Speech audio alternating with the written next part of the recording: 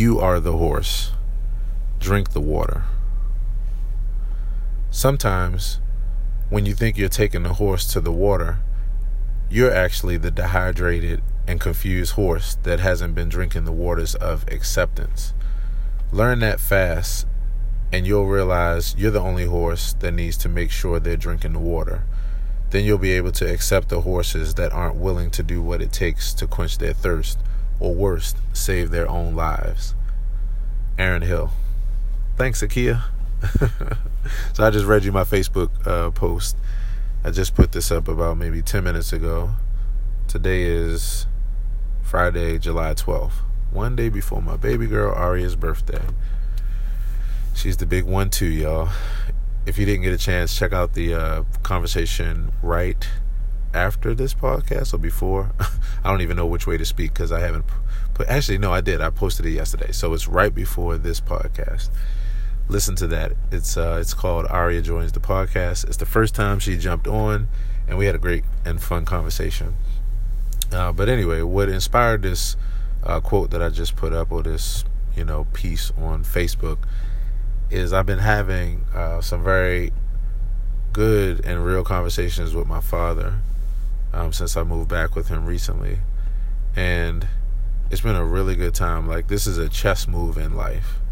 And by chess move, I mean, you can play chess, which you all will be able to really see soon, or see really soon. I should have said it that way.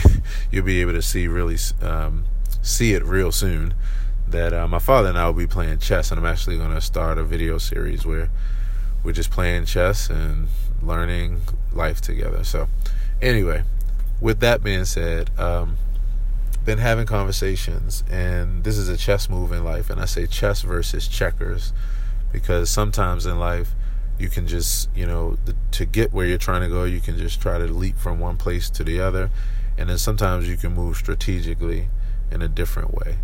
And chess is, I guess you could say, I kind of just feel like it's a game that's more about strategy, where you may make a move that doesn't look like a move forward, but you're thinking about the macro picture, and you're thinking 2, 3, 4 steps ahead. So that's where this is. So anyway, I'm headed to the gym, so you guys are going to hear me driving and trying to find my way. Let's see. I'm about to join a new gym. All right, so I think I know where it is.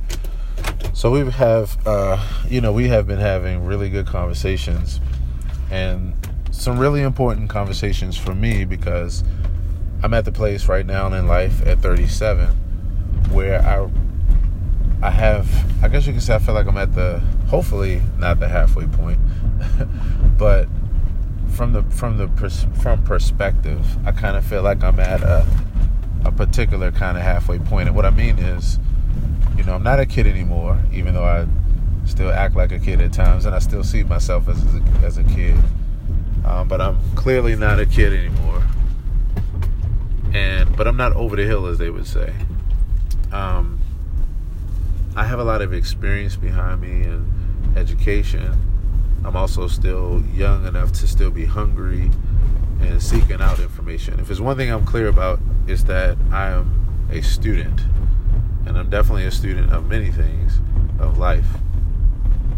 So I'm really enjoying that time. And right now, there's a lot of realizations coming to mind when I look at my future and what I want out of life and my plans and what I like to think about a lot, which is legacy. And then I reflect on my parents and their vision and version and perspectives of life and their idea of legacy. And I see where the differences are. I see where I'm an evolution of my parents, if you will. And I don't say that, in any kind of derogatory way, or actually say it just in a natural way that we all, know well and can attest to every day, which is that things grow and evolve and change. And evolution is about adaptation to the next level, and with us as human beings, we become smarter, more depthful, It's evolution. I expect Aria to have bigger dreams than I do, as well as Tano, Maylee, Jordan, and everybody else, all the other kids in the world, all the other future generations, you know. So anyway, with that, we've been having some really good conversations, and there's some things that I've seen with my father that I have opinions about. My father is an absolute great guy, one of the greatest people I know. Will give you the shirt off of his back. One of the things that's so funny about my father is, and this is in his kindness, I think I get like a double scoop of kindness from mom and dad, because they both are really, really kind individuals. And one of the things that trips me out about my father is that he's so kind that in the neighborhood that he lives in, you know, he's allowed his neighbors do them a favor by allowing them to borrow different things and that kind of thing. And some people have returned things and some haven't. And so my father's been fortunate over the years to have in order to give. So, you know, it was never a problem from that perspective. But off of principle is kind of funny. So, you know, his way of complaining about it is not really deeply, it's complaining, but at the same time, at the end of the day, he really doesn't care that much. It's actually something that I really appreciate about my father. Continue on Pressman Street and so, for 3/4 of a mile. And so but he'll, you know, tell me about all the things that are over other people's houses, like from his entire pot set to his ladder and all his tools, just all kinds of stuff. The other day, I was laughing because he was telling me a story about someone who he allowed to borrow something, and then he just wanted to borrow it back to use it for something, and he was having a hard time even borrowing his own stuff back. Comical. And again, what makes it comical is that he's not attached, and that is what brings me to my point. Because while there are a lot of things that he isn't attached about, there are a few, like how we all have, that he is attached about. And you know, I feel like there's some places where I see life in a particular way as far as taking responsibility around things that's different from how my father sees it. And I guess the reason why it's so deep for me is because, in a nutshell, when I look at how I turned out, whether it be my habits or my personality, or whether it be my know-how, you know, or lack thereof, you know, I look at the breeding ground, you know, with my community and my parents and that kind of thing. And so some of the things that I recognize about me that I want to change for the future, for myself as well as for my family, something, you know, things that I think will really benefit, they're different than my parents. You know, so it's that realization, and it's realizing also, like right now in life, that there are a number of things that I would want for my children at this point that's not in place for me, you know. And so it's an interesting dynamic. The best way I've described it to friends of mine is that it's like traveling. Like right now I'm driving, and I relate it to like driving a vehicle, but the vehicle that you're driving, you're building it like under you while you're driving. And you can't stop to build it. You just have to build it while you need it to drive. You know, so it's like slapping, you know, 4 tires on a board or a big piece of metal. You know, and just pushing that forward, and that starts to roll. But of course, it's just a metal plate with wheels on the bottom. So you need brakes, you need steering, you need all kinds of things, but it hasn't been supplied for you. And so you have to, but you have the tools. It's just a matter of juggling the fact that you need to be driving because you're crashing into things, or you're possibly in danger, or you need to know some things in advance, and you're learning them while you need to apply them. That's how I feel like, you know, where my life is at this point.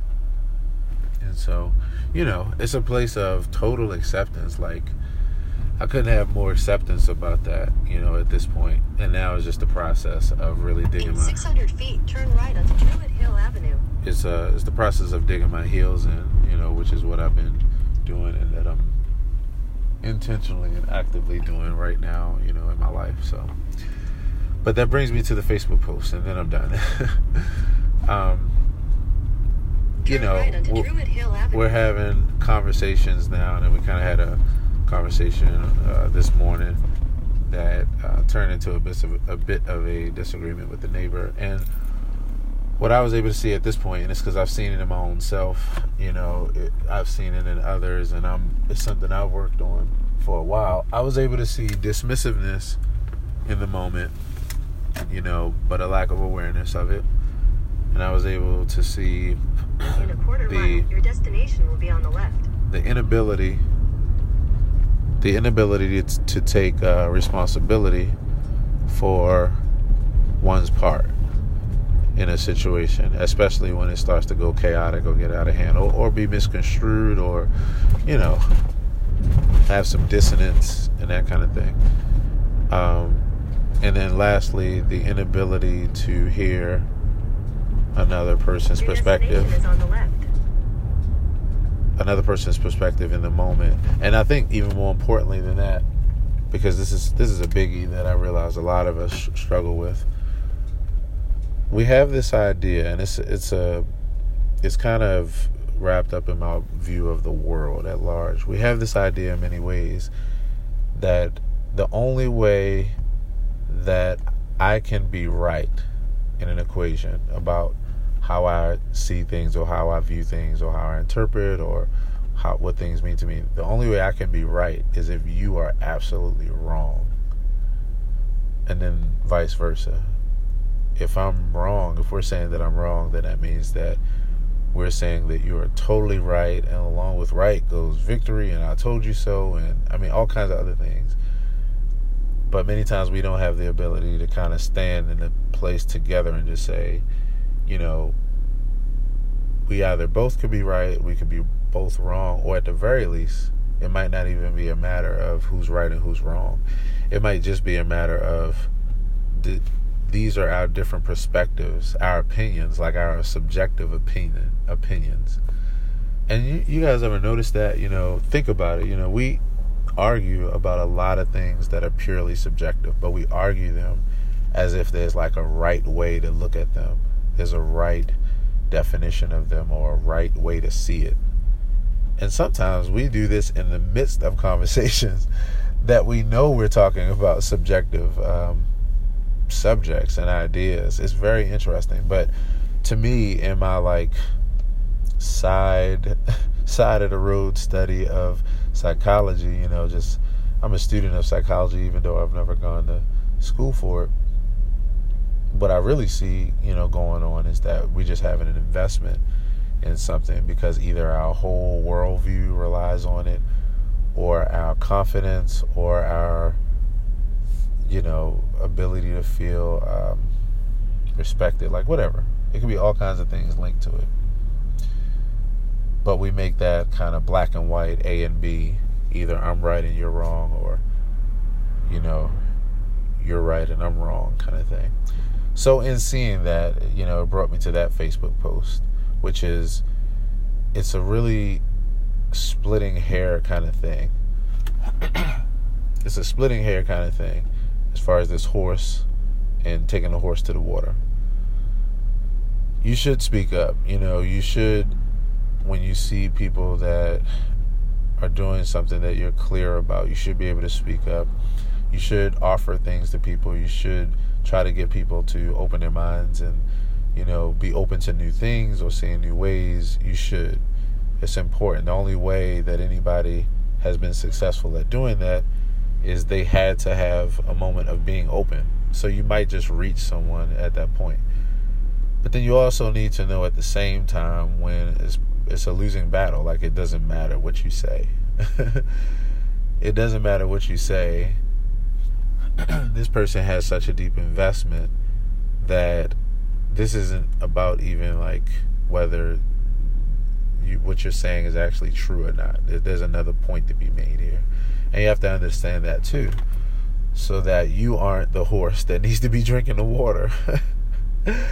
So sometimes, you know, we think we're leading people to the water and you know, and not understanding why they aren't drinking. And they have been very clear with us that they aren't interested. First of all, that they aren't thirsty. They aren't even looking for water. And you're like, yeah, but you're dehydrated. And they're either like, yeah, I know and I don't care. And you're like, well, you should care. Or they're like, I didn't know that, and now that you told me that, I still don't care. Or they're like, I didn't know that and I care. But when they're in the place of, I know and I don't care, or I didn't know that and I still don't care, you can't make them care. You can't make them care. And so when it crosses the point where they've given you enough of a sign, and this could be with a person or this could be a situation, like this could be you hammering your head away at some career path that just like you want it to be that. You're trying to force it to be that when it's not that. At some point when a person lets you know that they aren't interested in drinking the water, the problem is that you're not drinking the water of acceptance of that. So yeah, check yourself, horse. And that's to me, that's to me, as I know that's a bit of my corny, silly humor. I get that from my mom, by the way. My mom is corny like that. But yeah, I love it. So yeah, we're the horses. So let's just drink, and then know really when it's that somebody is wanting a taste. I had a last thing, and then I'll go. I had an experience yesterday with my chiropractor, who I hope to be able to talk to more personally. And it was a moment where it seemed to me like there was something I was trying to talk to him about for their business in general, but also anybody, who's interested in legacy and doing all that they can to achieve their legacy. And I could see, and I guess I could say this, like his struggles was with the internet itself, like as a monster, like he said, I see the internet itself as the devil. So I get that. I understand that perspective. But I felt like I also saw another side too, which was the desire for that not to be his bottom line. I also felt like I could see that even as he knew that that's how he felt, he didn't want it to be that. He wanted to be open, possibly, to another way of looking at it, because he said a few things that led me to that. Even in his admitting that he knows at the end of the day it probably would be better to have some presence online, or just not even have a presence, just not even have the perspective that he was having. That the whole internet was just a devil. And I could see him wanting to break through that, and that was without me pushing, because at that point I wasn't trying to push. I just wanted to say, hey, I'm interested in actually just having a conversation, but I let it be. So in that case, I could say, I'd be justified in continuing to offer to him my thoughts. But there are other cases where people are clear to you that they are not thirsty. So drink the waters, my friend, as Bruce Lee would say. Let's be water. Let me know what you guys think. Curious, and to bring you the next iteration of this. I'm debating. I hope to bring you a conversation of my father and I talking. I'm probably going to check with him and see if he's cool with that. And can't wait. It's probably the deepest conversation I've ever had in my life. All right, guys. Peace.